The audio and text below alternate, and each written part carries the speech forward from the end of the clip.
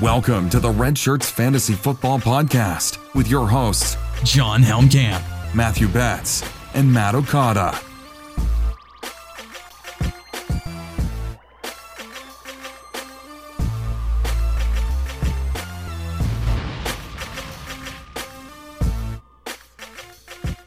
And welcome in to the Red Shirts Fantasy Football Podcast. Matthew Betts, John Helmkamp back for you all this evening for a brand new, fresh episode of the show. Unfortunately, Okada is not with us. Dude, he is just slaving away over at the network. It is draft week, of course, for him. They're prepping of, getting ready for the NFL draft. He just got assigned to work on Michael Fabiano's fantasy projections model, which apparently, per Okada, is the only one who is capable of figuring this out. So Okada is slaving away and it's due at his tomorrow. Computer.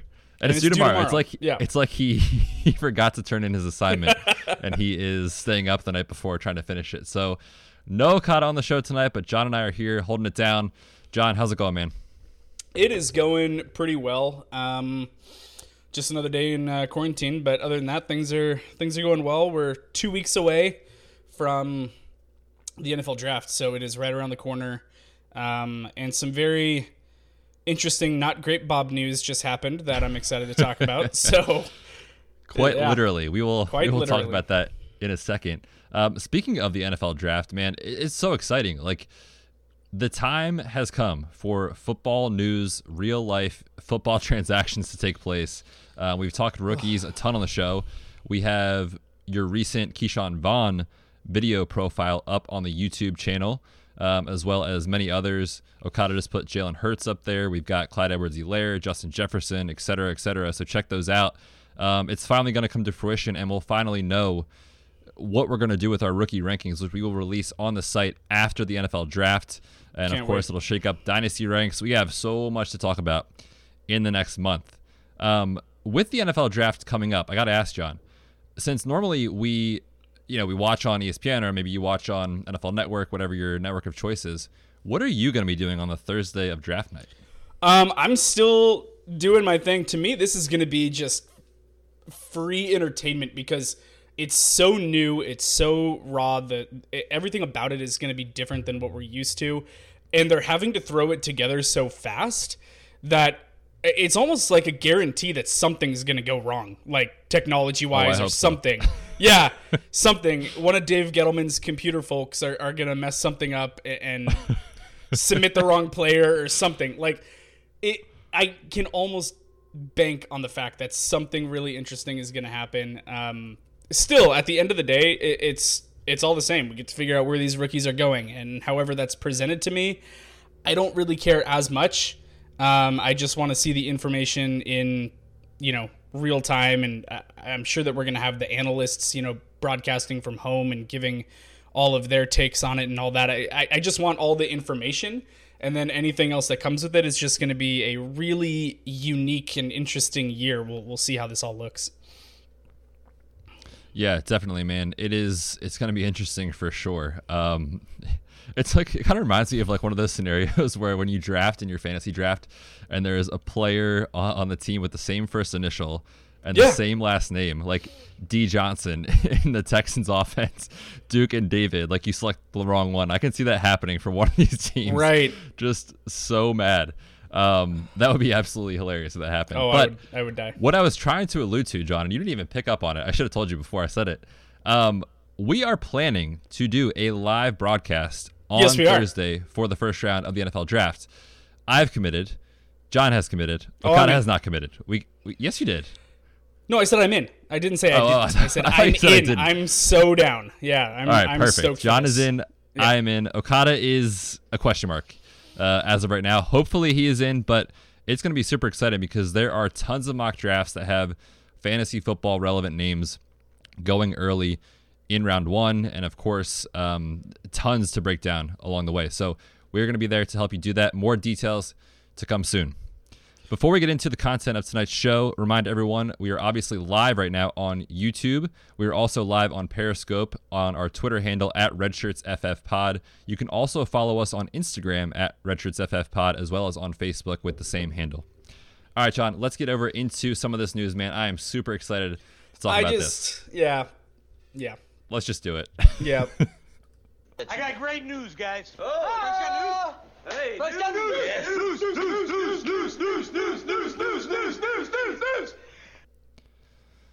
Oh boy, Bob, what is happening? The Texans real B.O.B. have decided to not only trade away DeAndre Hopkins about a month ago at this point, they have decided to trade for Brandon Cooks, giving away a second-round pick, I believe it's number 57 overall, in exchange for Brandon Cooks and a fourth. Yeah. John, your reaction?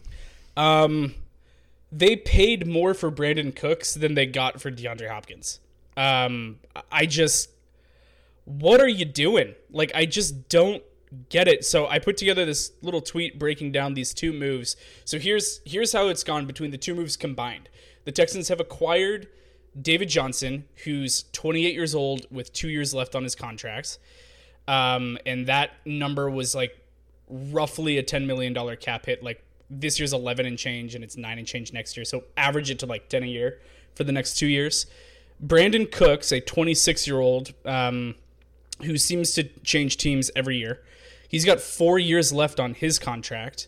They acquired the 2020 40th overall pick from the Cardinals. They acquired a 2021 fourth next year and a 2022 fourth 2 years out. They lost DeAndre Hopkins, who's 27 years old. He's only, he's a year older than Brandon Cooks. 3 years left on his contract. They still have to eat a $12.5 million cap hit.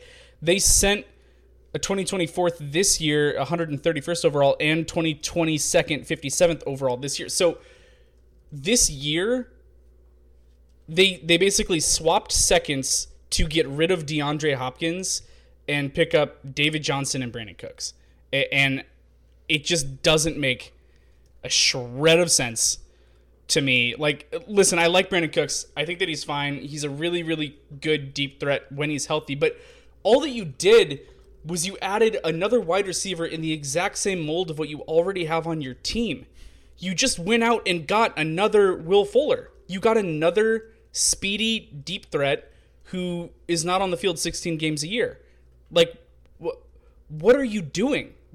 Keep the second, hold on to 2 second-round draft picks, and get a different wide receiver in this really, really deep wide receiver class that is going to be way cheaper and way younger than what you just went out and paid for. I don't...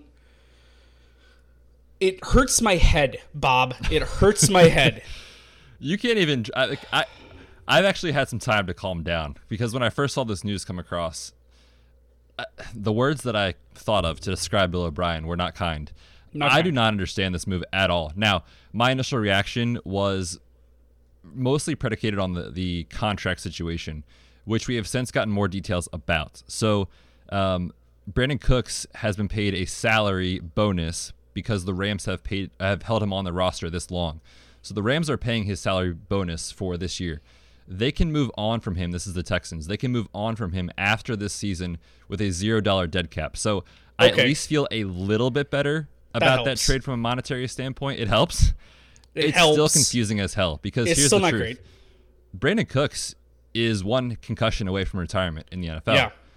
And you also have, like you said, Will Fuller on the opposite side, who we don't even really need to go into. His injury history is extensive. It is risky. I'm concerned. And now you add in a guy who has not been great this past season. Per Evan Silva, 640 yards receiving over Brandon Cooks' last 16 games. Only went over 75 yards once in that span. So you have poor play on the field. You have injury risk. And you give away, for a bag of peanuts, a top 3 wide receiver in this league in DeAndre Hopkins. I don't understand what's going on. I mean, and we just talked about the NFL draft coming up. That second-round pick is so valuable, so loaded for a team who needs young playmakers on the offensive side of the ball, and the offensive line is atrocious. I don't know. There's no part of this that makes any sense at all. No, and you're sitting on it's not even a knock on Brandon Cooks as a player. Mm-hmm. I think he's a very good wide receiver. But the injury history, the money with... Not great, Bob. Not great. Not great, Bob. I just there's a very extensive tweet. I think it was from Field Yates. I retweeted it.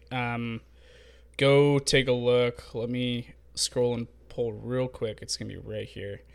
At least it should be right here. Maybe not.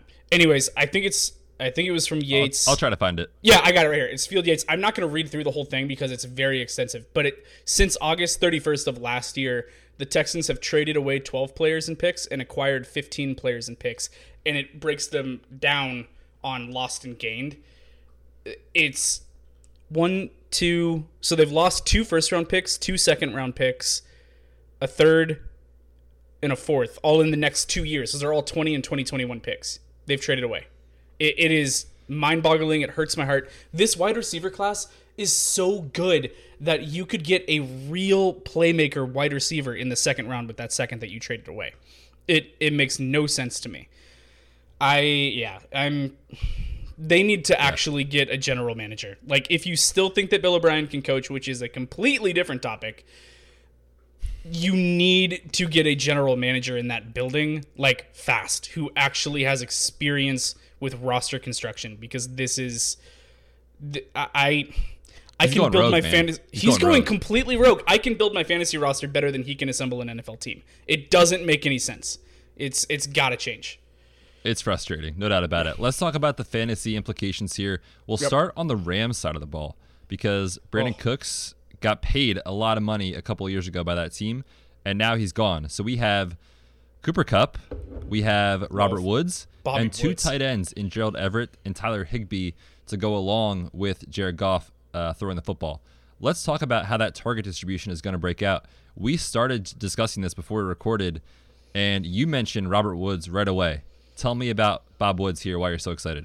Well, I love Robert Woods even before this trade. He was someone that I was actively trying to go out and acquire. Unfortunately, I was not able to get any shares because the people that did have him love him. I was hoping there would be someone that viewed him as like a mid to low end wide receiver 2, and I could get some good value there, because Robert Woods seems to always be hanging out between wide receiver like 12 and 16 with some actual wide receiver 1 weeks. Like, he can win you weeks. And now you take Brandon Cooks out of the equation in that target share. Could he be a wide receiver 1 this year? It's entirely possible. Like, if he cracks the top 12, I'm not going to be shocked at all. He has the talent to do it. He's in a offense that I've expressed my own concerns about with Goff's play and decision making, and they no longer have Todd Gurley. So we'll see if they're able to churn it. But I think that you're not going to buy him now. Let me put it that way. After Brandon Cooks left, Robert Woods is now unattainable from a price standpoint. Like, the person that has him is going to see wide receiver 1 upside with Cooks being gone, and you'd have to pay a lot, and I don't know that I want to do that. But if you lucked out and you got him in a startup draft, or you're holding him in Dynasty already, you are just like thanking Bill O'Brien so much for freeing up the target share for Robert Woods. Yeah, Robert Woods, Cooper Kupp easily could both finish inside the top 15 at the wide receiver position when it's all said and done in fantasy. And last year with this offense, we saw them make a complete switch. The 2 seasons prior, they were all 11 personnel, which, if you're not familiar, is 3 wide receivers, 1 tight end on the field. And halfway through the year, they said, all right, scrap this. We're going 12 personnel, and it worked, and the offense was more effective. 2 tight ends on the field, 2 wide receivers out wide, and the offense was really churning the ball downfield, getting points. So now that that's happening, I mean, Gerald Everett, Tyler Higbee, of course, Higbee's probably our preference in fantasy, but both probably in week to week are going to have value. Obviously, Higbee more consistent, but it's a complete change and complete shift in what we thought this offense was just 2 seasons ago. On the Texans side of the ball, we talked about it a little bit already, but if you're drafting one of these wide receivers, and I won't be, I'll be honest. I won't. I'm not touching either.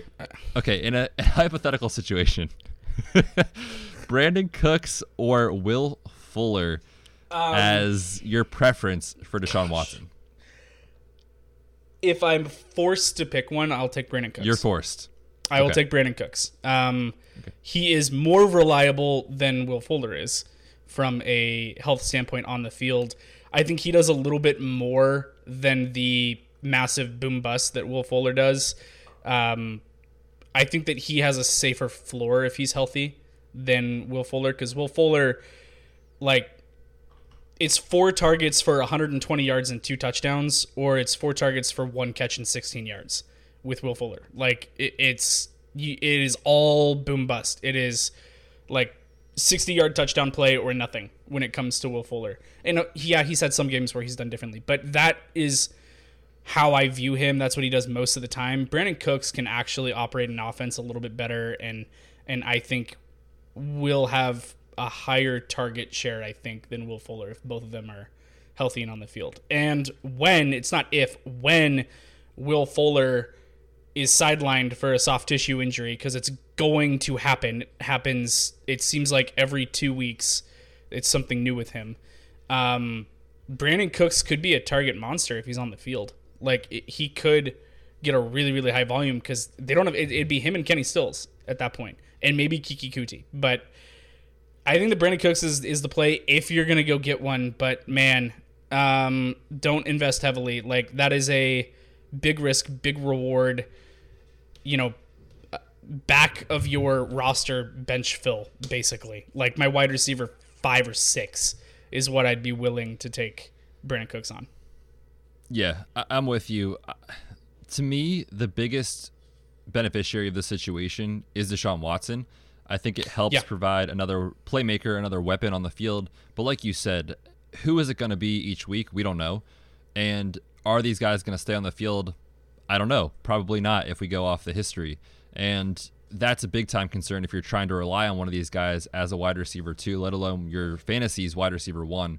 No thank you from the red shirts. Now, I will say, in DFS formats, in best ball formats, those guys are super interesting because they are going to boom 4, 5, 6 weeks of the year. But it's just that yo-yo where they're just so up and down, and you don't really know when you should have started them until it's too late and they're on your bench. Right. So I hate those types of players in fantasy. I want that consistency. I'd rather have big time improvement for Watson. Yeah, I'd rather have a safer floor than a higher ceiling majority of the time when it comes to how I go about taking talent who I decided to pick. Like, I want someone that's going to have consistent volume and a safer floor instead of, like I said, 150 yards and 2 touchdowns or 1 catch for 16 yards. Like, yep, definitely. I'm with you on that one. All right, man, let's shift our focus here to the NFL draft a little bit more, and we're going to talk a specific injury. Now, our listeners that have been with us for a while, they know me. They know what I do for my day job. I am a sports physical therapist. If you don't know that, first off, thanks for listening to the show. Second off, we're going to try to use that knowledge a little bit more here in the future as we get ready for the NFL draft, as we get ready for draft season in your fantasy leagues, to provide accurate information about injuries. Because, man, it just seems like every week or every other week there's a new blurb about what's going on with Tua's hip, right? Like, is he healthy? Is he not healthy? Is this a risk long term? Is it fine? I'm going to try to parse this out a little bit, John, and then you can kind of chat about my thoughts and maybe what that does for you in your rankings in Superflex leagues. Yeah, for Tua. So we had conflicting reports last week. There was news that came out that he had failed 2 physicals for 2 teams drafting inside the top 10 in the NFL draft. Now, we have a quote coming out from his agent, and I'll read the quote. He says, his doctors have been very clear that Tua's health is fine. There's no recurrence that's going to happen here. These health concerns are overblown. So this is kind of a tricky situation, right? Because we're trusting what an agent says versus what previous medical evaluations have said. I'm going to try to split the difference. Here's my thought process on the situation. Tua's hip is legitimately a concern from a long-term perspective. There's no doubt about that. The injury that he suffered is something that doesn't happen on a sports field at all. This is a car accident, freak injury type of situation where the femur, your thigh bone, dislocates out of the socket of your hip joint, causing a break inside the pelvis. And that type of scenario is really scary, actually. It can cause loss of blood to the hip joint. You can have to have basically a hip replacement immediately if they can't get it reduced back into the socket within a few hours. So it really is a serious situation. Fortunately, he did have that replaced, and it got put back in place soon enough. So no blood loss, no long-term like huge issue here, but he is going to develop arthritis in that hip at some point in his playing career. And for that reason, Tua is a risky pick for these NFL draft teams because they cannot go and evaluate his hip right now with what's going on with coronavirus. They're basically relying on old reports from months ago to say, yeah, he's probably better, but we don't really know. And so it's such a tricky situation.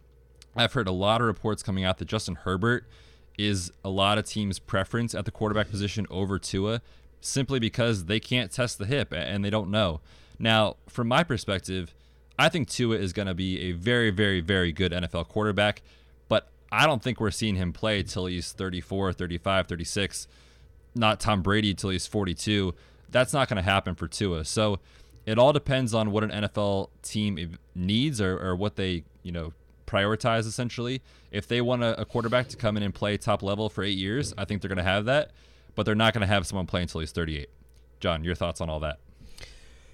Yeah, it's definitely interesting times. If we didn't have the coronavirus situation going on and players were able to get into facilities and meet with teams and meet with doctors and interview and do workouts in person and stuff like that, it would be a really different situation. They'd be able to really get a clear handle on his timeline and how they feel about him and be able to really put together a better game plan. But at this point, it's been 6 weeks since the combine, I think. And I think that's the last report-ish, like actual confirmed being able to meet with doctors that they've had. So it's a little out of date. They don't know. And if they're taking the gamble or if they're going to invest a high draft pick, especially if they're thinking about trading up and taking a quarterback and spending even more capital that way, I don't know that they're going to want to pay up to go get to it, which is something that I've been expecting and saying for a while. Like, that's been basically my mantra, is that someone's going to trade up to either 2 or 3 probably and take Tua. But I don't know anymore if they have to invest all that extra capital. We're talking like multiple firsts is what it would take to move up. Like a Miami would have to give up probably 2 firsts this year and something else in order to come up to the number 2 overall pick. That's a lot to pay if you don't feel comfortable with the health situation there. From a fantasy perspective, I'm not really concerned about his long term because you're going to be probably pretty hard pressed to be in one Dynasty league for 20 years. I'm really not all that concerned about it. With quarterbacks, if I knew for sure that he was going to play into, 38 years old, fantastic. But I don't really care. Like, if he plays for 6 to 8 seasons, that's great. I'm still taking the talent. I'm not moving him down my boards because we don't think that he has a 20-year longevity potential. He's still a top-tier quarterback in this class. I don't know if I have him ahead of Burrow anymore. I don't know if I'd still have him as my quarterback 1 or my 2 in this class, especially if he kind of slips in the draft because of the health issues. That's going to be interesting to see how this all pans out. Maybe someone goes, you know what? We trust it. We're good. The doctor said he's going to be fine. We have enough information that we feel confident that we can go get him and sit him for a year behind someone and bring him in for 2021. We feel good with it. We're going to move up. We're going to take him. We're going to go for it. That could happen. It could also happen that people shy away from him and he slips in the draft. So it's going to be really interesting. I think that's going to be more of we got to kind of wait and see what happens until we can put a good value on Tua. But he's still a very, very gifted athlete, great thrower of the football, very athletic. I still view him as a blue chip fantasy asset. And we'll just kind of see how the draft goes, where he lands, and what kind of capital. It is. Absolutely fascinating. If any of our listeners are into little sports wagering, Justin Herbert to be the second quarterback drafted is plus money as of today. That's probably worth some juice if you So are can I making a bet on Venmo this you game. $20? Is that okay? Can you take care of that? For me? Off the record, yes. You did not hear that, whoever is regulating these sports books. It's worth it at plus money, in my opinion. We'll find out, but it is super, super intriguing. All right, everyone, we're going to take a quick break. Let everyone know that today's episode is brought to you by our friends over at Trophy Smack. TrophySmack.com is the place to go for your fantasy football trophies. These trophies are so legit, and it is Dynasty startup season. You need a league that has a trophy. If you don't have a trophy for your league, first off, shame on you. Second off, get one from TrophySmack.com. And if you are a commissioner of not one but two Dynasty leagues, this is the deal for you. When you buy a trophy, use code REDSHIRTS. You're going to get a free championship ring with your purchase. So all you have to do now is take one trophy to one league. You get a ring for your second league, and that ring didn't cost you a single thing. So excellent deal. Check them out, trophysmack.com/redshirts. Use code REDSHIRTS for that free ring at checkout. All right, John, on our last episode, well, 2 episodes ago, actually, because you sat down with one of the Washington Redskins scouts for an interview, which was fantastic, by the way. Lots of good Dynasty information there.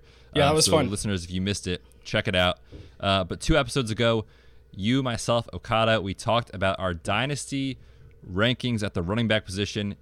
We went a little bit long on the podcast, as we tend to do. So we only got through our first 6. This is our order of where we had them. Christian McCaffrey, Saquon Barkley, Dalvin Cook, Alvin Kamara, Ezekiel Elliott, and Nick Chubb round out our top 6. We're going to jump right into our consensus running back 7 on tonight's show. Mr. Derrick Henry, the 2019 rushing leader. Man, I talked with Tron Davenport a few episodes ago, ESPN NFL Nation reporter for the Titans, and he put it perfectly. He said, man, Derrick Henry is a unicorn. There's no one else like him in this league, and it's so true. The size, the athleticism, he's just a unique running back that typically we don't see anymore. But he is a Dynasty asset. He is going to finish in redraft leagues, I think, as a locked and loaded top 5, top 6 option if things continue the way they did last year. However, I have some reservations about him in Dynasty, mostly just because of the fact that we don't know what the contract situation is. Right. Now, there were some rumors coming out a week or 2 ago that they're looking at more of a long-term deal. If they sign that, I will probably move him up. But as of right now, John, you are higher on Derrick Henry than me. Tell me why. Yeah. I am a big-time Derrick Henry truther. And the unicorn analogy is, I think, the perfect reason why. He's number 6 for me in my running back rankings. I'm the highest of the 3 of us. He is a physical freak. I mean, you don't see running backs of this size, strength, speed, power, agility, all in one packet. Like, you don't see it. He is an absolute mammoth of a man. And he's in the perfect system for him. If he was in a different system that wanted to spread it around and sling it, he'd be lower on my board. But their offense literally is give the ball to Derrick Henry and then go play action off of it. Like, that's pretty much their game plan most of the time. Derrick Henry he is going to see one of the highest workloads in the league from a carries standpoint. Now, I wish he was involved in the passing game. That's non-existent for him. I do wish that he had some chops there, but even just his rushing stats, he's firmly encamped right in this area. And yes, I know that he led the league in rushing yards, and he's not going to do that every year. But even if there's a little bit of a regression from that, I still see him just churning out yardage and touchdowns and getting you big fantasy points time and time again. By the way, he starts slow every single year. If he can actually have a good first month of the season, there won't be a regression. Like, his first 4 to 6 weeks generally are very slow and people start panicking, and then he takes off for the second half of the season, like every single year. November, December, every year. Oh my gosh. Season. It's unbelievable to watch. It seems like down the stretch, for whatever reason, I don't know if it's because he just doesn't wear down at all and the rest of the league does. I don't know what it is, but the second half of the year, your fantasy playoff run and into the playoffs he is gold. I mean, he is unbelievable down that stretch. What did he have? 4 games in a row of over 180 rushing yards at the end of the season? Something ridiculous like that. I think it's like that. Like the first time that's ever happened in NFL history. It's absurd what he can do on the ground, the way that he can churn out yardage, the workload that he's going to see. All that they've done is brought the band back together to do the same thing. They did lose Jack Conklin on the offensive line, and that hurts. I wish that didn't happen, but I'm hoping that they have a plan in place for that and that doesn't impact the running game too much. But they do have everything in place to just keep the same game plan going, play really good defense under Vrabel, and pound the rock. And he's going to be a lock for elite workload. And to me, I have him ranked right around where I expect his floor to be. Like, I don't think he finishes lower than an RB like 6, 7, 8. Like somewhere right in that range is, I think, the lowest that he can finish, barring injury. He has the ceiling to finish in the top 2, top 3. I don't know that he does. And it's mostly because, well, I should preface this. PPR formats, he does not have that ceiling.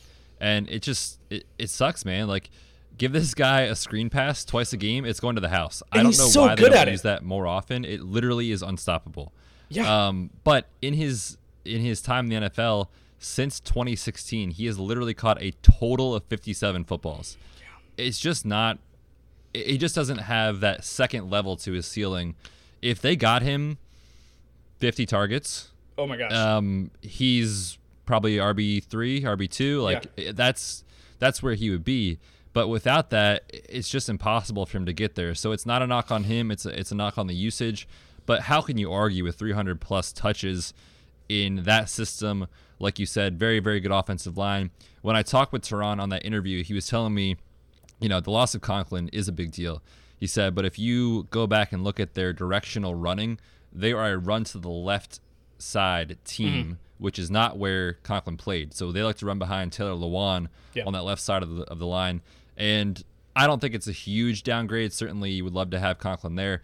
But regardless, Derrick Henry, man, he's going to be fantastic this season. Like I said, my only reservation is the fact that they don't have him locked up long term. Hopefully that changes, and if it does, my Dynasty ranks will as well. How did he... Are you looking at his numbers right now? Do you have them pulled up?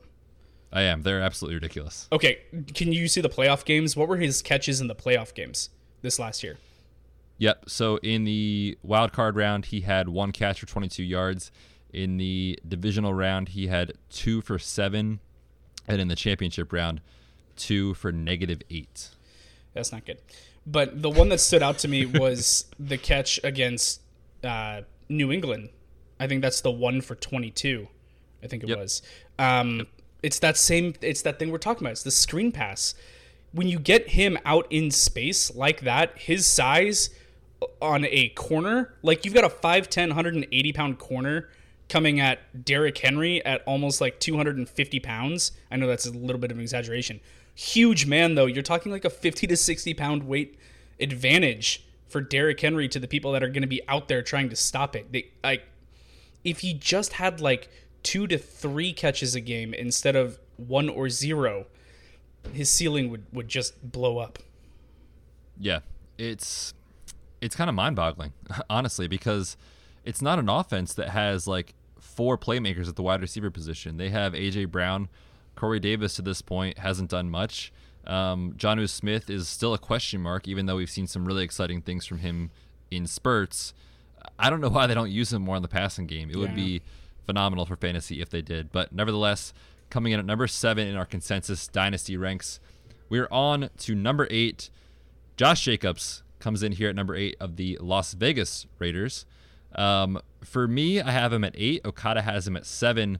John, you have him at 11, a little bit lower than Okada and I. Why are you down on Jacobs relative to the other 2 of us? Yeah, it's interesting to me getting down to this back part of the top 12 running backs. I feel like they're all really bunched together. Like Derrick Henry was the last one for me, kind of in a little bit of a tier. Like after Derrick Henry for me, it got a little bit muddy. I kind of shuffled them around a few times. I was kind of moving them back and forth because I can make arguments for and against a lot of them. Jacobs had a great rookie season.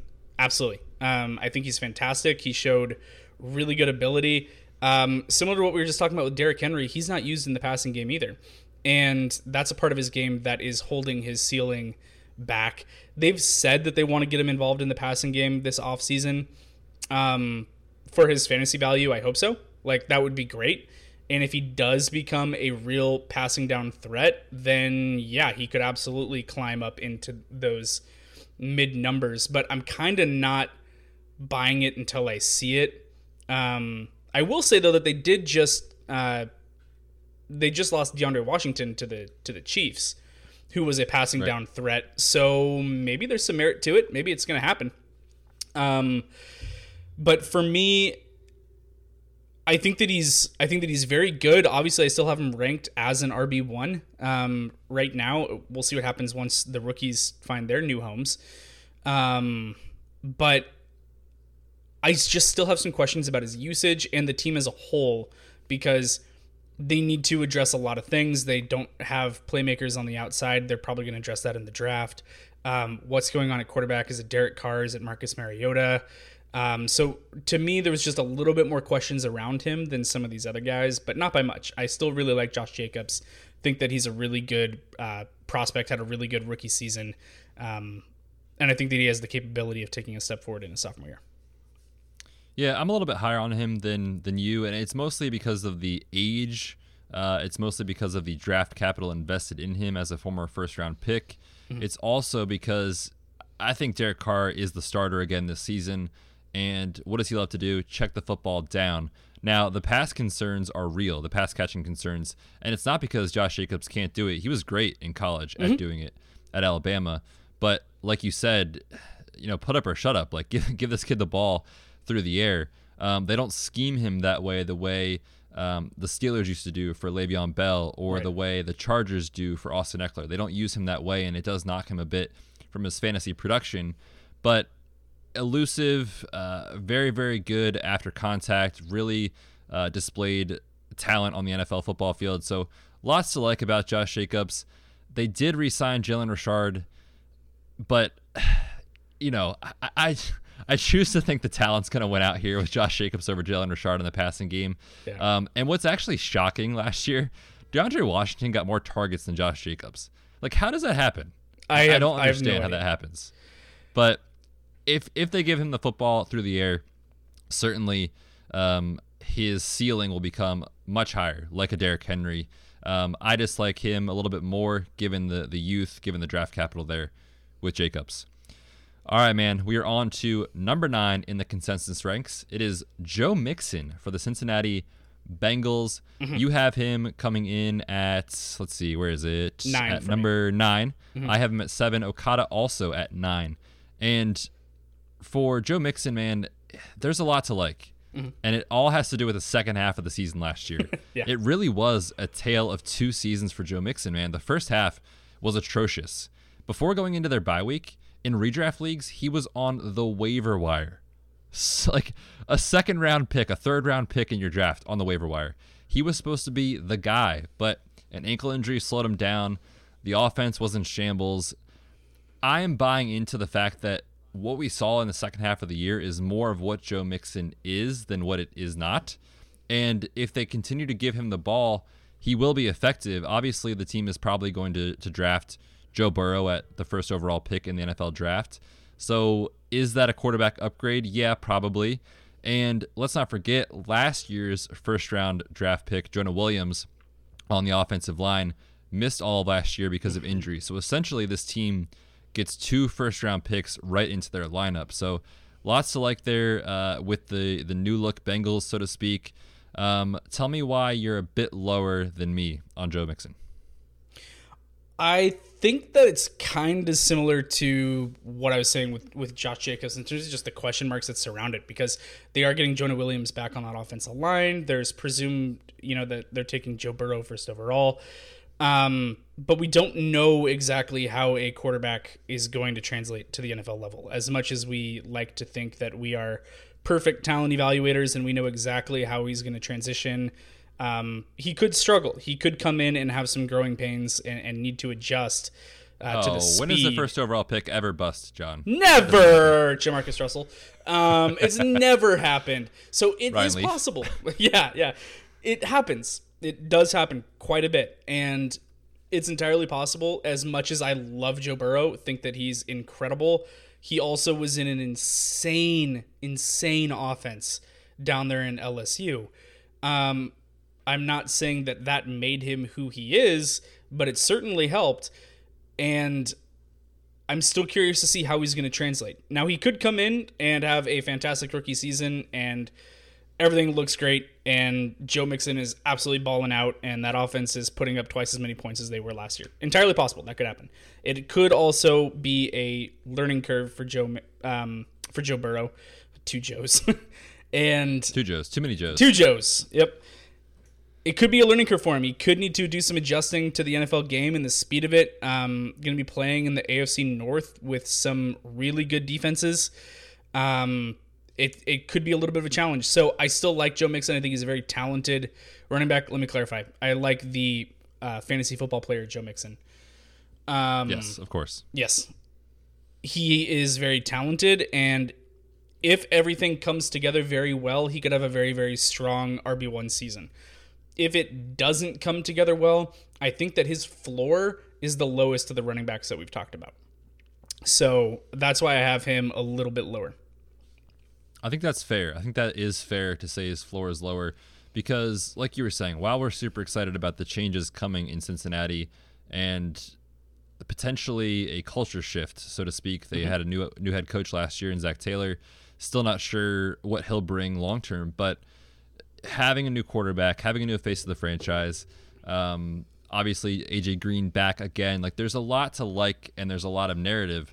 But what happened with the Cleveland Browns last year, right? So there is a floor where this Bengals team is still not good, which will affect Mixon in a negative way from a scoring opportunity.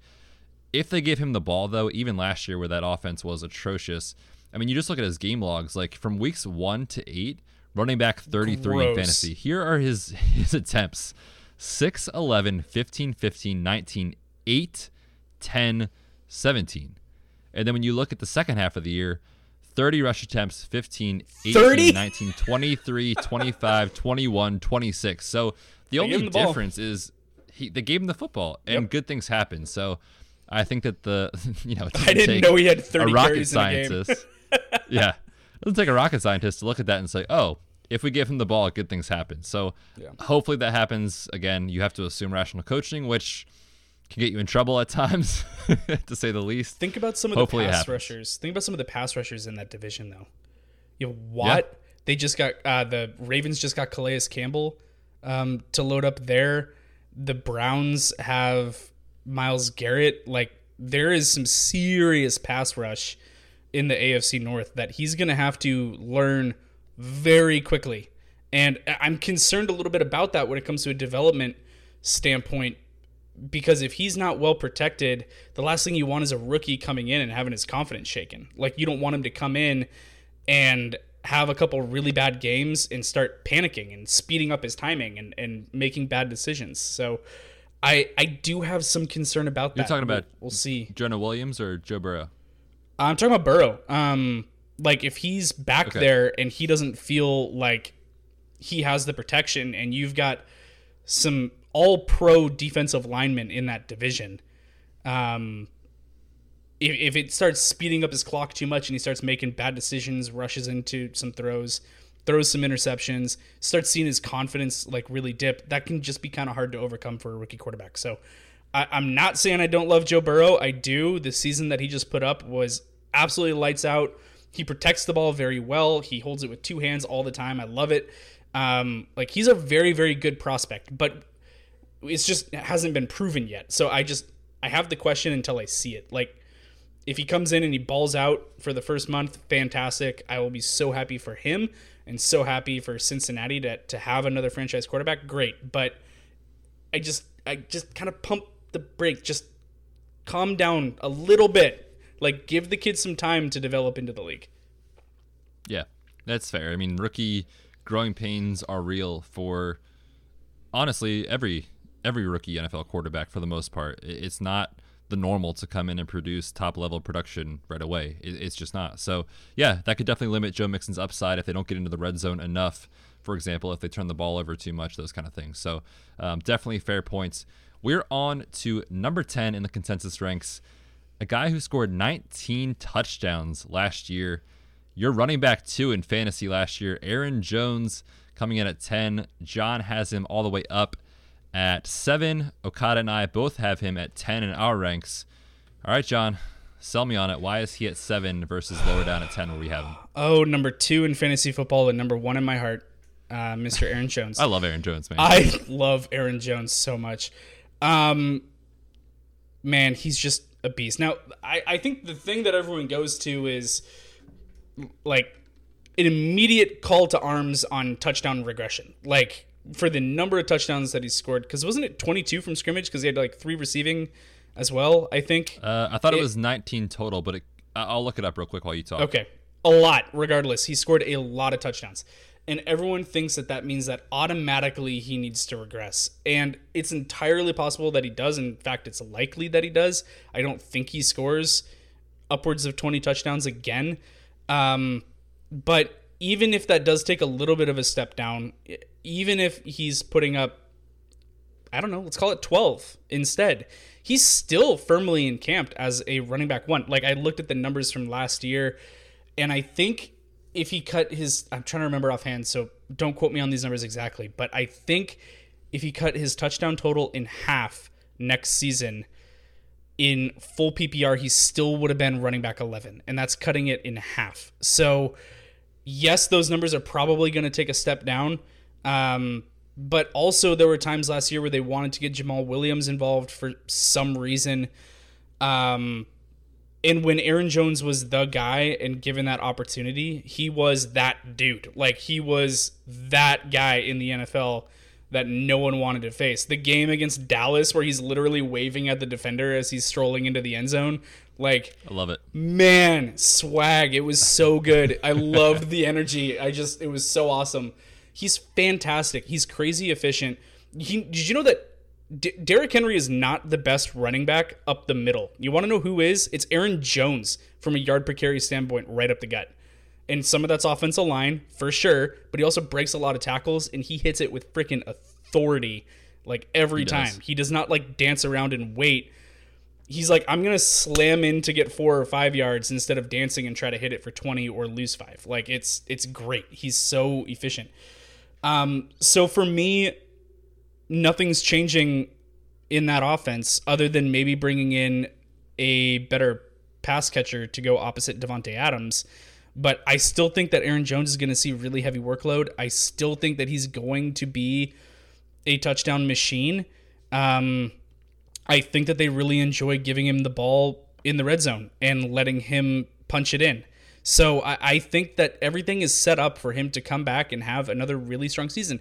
And some players are just really good at scoring touchdowns. Like, that does happen. Not everyone has to regress massively to the average. Like, some guys are just really, really good at scoring touchdowns. Aaron Jones in his career has been really, really good at scoring touchdowns. So I don't think he gets the same amount, but I mean, he could be on tap for another 15 touchdown season. Like, I don't see why that's not in the realm of possibility. So I just love him as a runner. I love the system that he's in for him. I think that he started to really earn, LaFleur's trust as the season went on. I expect him to be featured. Jamal Williams will still be involved. Every team has a second running back that's involved other than Tennessee. And even still, I think that Aaron Jones is in line to just ball out again. Yeah, I think you made a lot of great points there. I definitely like Aaron Jones' game. I love the way he plays. He's good in all facets and all areas of the field. He's not one-dimensional at all. So we love that out of our running backs. But, Jamal Williams is not going away. And the quotes from LaFleur, I don't know why, but they just keep talking about running back by committee, running back by committee. We need to bring someone in to complement these guys. No, you don't. You just need to give Aaron Jones the ball. And from an NFL perspective, real life, of course, depth is very good. Yeah. You want to have depth on your running back roster. But as far as giving the other running backs touches, I don't know, man. I don't trust it. I don't like hearing that a ton. And the other factor is Aaron Rodgers only threw 26 touchdowns last year, which is not necessarily his normal. Now, is this Aaron Rodgers potentially starting to decline later in his career? I'm not sure. Or was it the fact that Devontae Adams was out for half the season last year with turf toe? Right. And if Devontae Adams comes right back in and he's 100% healthy, which I think he will be, Same. Does he score his 12, 13 touchdowns receiving that he's become accustomed to having with Aaron Rodgers in the red zone? So I think the argument for Aaron Jones is just a freaking good running back is real, and I agree with it. I just don't know, like you said, the touchdowns to support it. 19 is a huge outlier. I did a little bit of research just kind of looking at other running backs and their rushing attempts inside the 10-yard line and what they scored as far as touchdowns. All 4 of these players had 11 touchdowns from rushing inside the 10-yard line. Here's the attempts. Zeke had 31. Dalvin had 31. Todd Gurley had 29. Aaron Jones had 19. And all 4 of these players had 11 rushing touchdowns. So looking at law of averages, looking at the statistical standpoint of it, he is going to regress, in my opinion. I don't know how much. I don't know if it's 3 touchdowns, which if that's the case, who cares?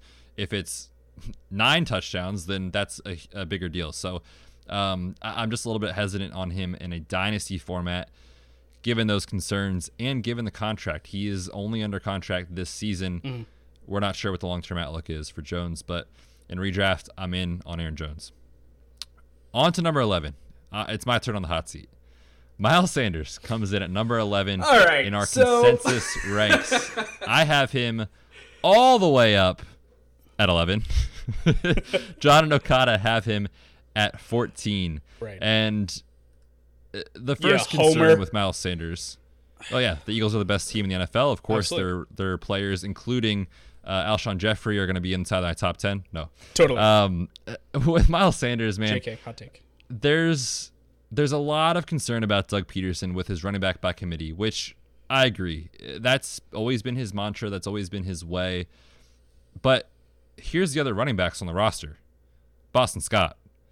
So I don't know, man. maybe Boston Scott gets 7, 8, 9, 10 touches a game. And if so, fine. Miles Sanders is going to get 16 to 18, and that'll work, especially in PPR formats. The guy was an absolute monster down the stretch last year. Now, did a lot of that passing production come because Greg Ward was their wide receiver 1? Yes, it did. But Alshon Jeffrey is not going to be 100% at any point this season. His Liz Frank surgery came at the end of the year, and those take at least a year to get back to full strength. So Alshon Jeffrey is not going to be a major factor this season. The team did just lose Nelson Aguilar. Maybe that's a benefit. I don't know. But right now we're looking at a wide receiver depth chart that is still absolutely wide open, and they probably will address it in the draft. The mock of the week tends to be Justin Jefferson to the Eagles at 21. And I said that in my video on Justin Jefferson. I would love that fit. Definitely. So, he's still a young running back. He's good. He can catch the football. A very good offensive line. If they don't bring any other running back in to compete with those 2 guys that's notable, then Miles Sanders is going to lead the backfield, and it's a good offense. So that's where I'm at with Miles Sanders. Maybe I'm a little aggressive with my 11 rank. Tell me why I'm wrong. Yeah, I really like Miles Sanders. I think that he did a great job down the stretch, but I almost think that it was out of necessity. Like you were saying, they didn't have anything else. Everyone on that team was hurt down the stretch. They had nothing going. I don't think there's any chance that the Eagles leave this draft without another running back. I'm not saying this can be the first round pick, but I'm looking at their picks right now. They have a first, a second, a third, and then they have 3 fourth round picks. And in this running back class, there's going to be some talented dudes in the 4th. Like, there are going to be some guys there that can really contribute, that can get it done. You know how much I love Keyshawn Vaughn. Keyshawn Vaughn might last until the 4th. If he's sitting there And they decided to invest in Keyshawn Vaughn to bring in another running back into that room because, like you said, they've only got one guy behind him that hasn't proven to do anything. Then I would be really concerned about that going to a Peterson timeshare like he tends to enjoy doing. So I still think he's a very good running back. I have my concerns about his workload because it felt like he kind of only got it because Jordan Howard was hurt. And then Jordan Howard now has been traded to traded or signed. I can't remember if he's a free agent. He's now in Miami. He was a free agent. Okay. So he's now in Miami, which is good for them. They needed a veteran running back in that room. Great signing for them. They'll probably bring in a rookie also, and cool. Good. But I think that they're going to address running back. I think that it's going to be someone that might really push Miles Sanders. And Miles Sanders might be in more of a timeshare than people want him to be. It could be like a couple years ago, free Aaron Jones up in Green Bay. It might be like that, like free Miles Sanders, please, like turn him loose. But it might be what they decide to do to try and keep everyone healthy. And they could be looking at bringing in another running back that takes 30 to 40% of the load. So I'm curious to see how that plays out in the draft. If they don't take anyone, I might bump them up a couple spots. I just think that it's going to happen. So yeah, that's they will. Kind of where I'm They're at. They're gonna take someone. Yeah, they need depth. They have to get more bodies into their that depth chart right now is Miles Sanders, Boston Scott, and Elijah Holyfield. Hey, Holyfield, how you doing? They have to draft someone. So I'm not saying they won't. They're going to. Yep. But it depends. If they take someone in the 6th round, great. Miles Sanders is going to get this gig and he's going to run away with it. If it's someone in the 3rd round or the 4th, then yeah, maybe there's a concern that he splits more work. So we're going to find out in 2 weeks, and we're going to know a lot more about these dynasty ranks here very soon. All right, man, we are on to number 12 in our top 12 rankings. The final one, Austin Eckler. What a season Give for me him that last dude. year. My gosh, fantastic season for him. It just, what is there to say? Everything that they needed him to be, he was without Melvin Gordon in the lineup. And even when Melvin Gordon came back, Austin Eckler was more of a fantasy-friendly option. He comes in at 12 for me, 12 for Okada, and 8 for you. Yes, sir. Now, is part of this excitement the contract? Because he did sign a very nice deal as a restricted free agent to stay with the Chargers. Part of that I like. Yeah, it was good for them to invest. By the way, this could not have gone worse for Melvin Gordon last year. I mean, dude, he got the worst advice from his camp. Like, that was absolutely terrible advice. He decides to hold out, and then Austin Eckler goes out there. And from a fantasy perspective, he was on pace to be the running back 2. The running back 2 behind only Christian McCaffrey. And honestly, it was close. Like, he was putting up numbers without Melvin Gordon. He's a PPR monster. Everything he does basically is through the air. He's basically a receiver out of the backfield. And he's pretty good at running the ball too. So, to me, he's such an integral part of that offense. They did want to keep him around. It was a very kind of team-friendly deal. Like, it was a good deal for an unrestricted free agent. Like, good for him. He earned it, and he got a contract, and that's fantastic. He was undrafted. So for him to get that and work and earn it, good for him, fantastic. But it was, like, comparable to Giovanni Bernard's contract. It's not like they paid this guy a ton of money. But it's a nice contract. It's enough for them to keep him there and invest in him, and I think he's their guy, but also not have to overpay at the running back position like we see a lot of other teams do. It was a great fit. It worked out really well for both of them. They're going to be having a change at quarterback this season. Maybe it's Tyrod Taylor. Maybe it's a rookie, Justin Herbert. We're not really sure, but a pass-catching running back is a great friend to a new quarterback. Like, having that security blanket, that check down, designed passes that are out quick to a running back, all of that just spells more of the same, more success for me, for Austin Eckler, to be heavily utilized and be a great value. I mean, he's going in Dynasty startups right now. Where are you seeing? Isn't it like third, fourth, something like that? Third, fourth round that we're seeing him go? I think it depends on the drafts. I think industry leagues, like we play in one with a bunch of other analysts, and they're all high on him. He went pretty high, yeah. But in a more casual league, I think you're right. I think he's going somewhere around third, fourth. Looks like he went at the 3.03 in our Patreon league. So someone's been listening to me. But Austin Eckler, I think, is just a great fit for today's NFL. He's what you want in an NFL running back. His ability out of the backfield to catch, to line up out wide, to split him out all over the place, get him the ball quickly in space is so good. He's so electric at it.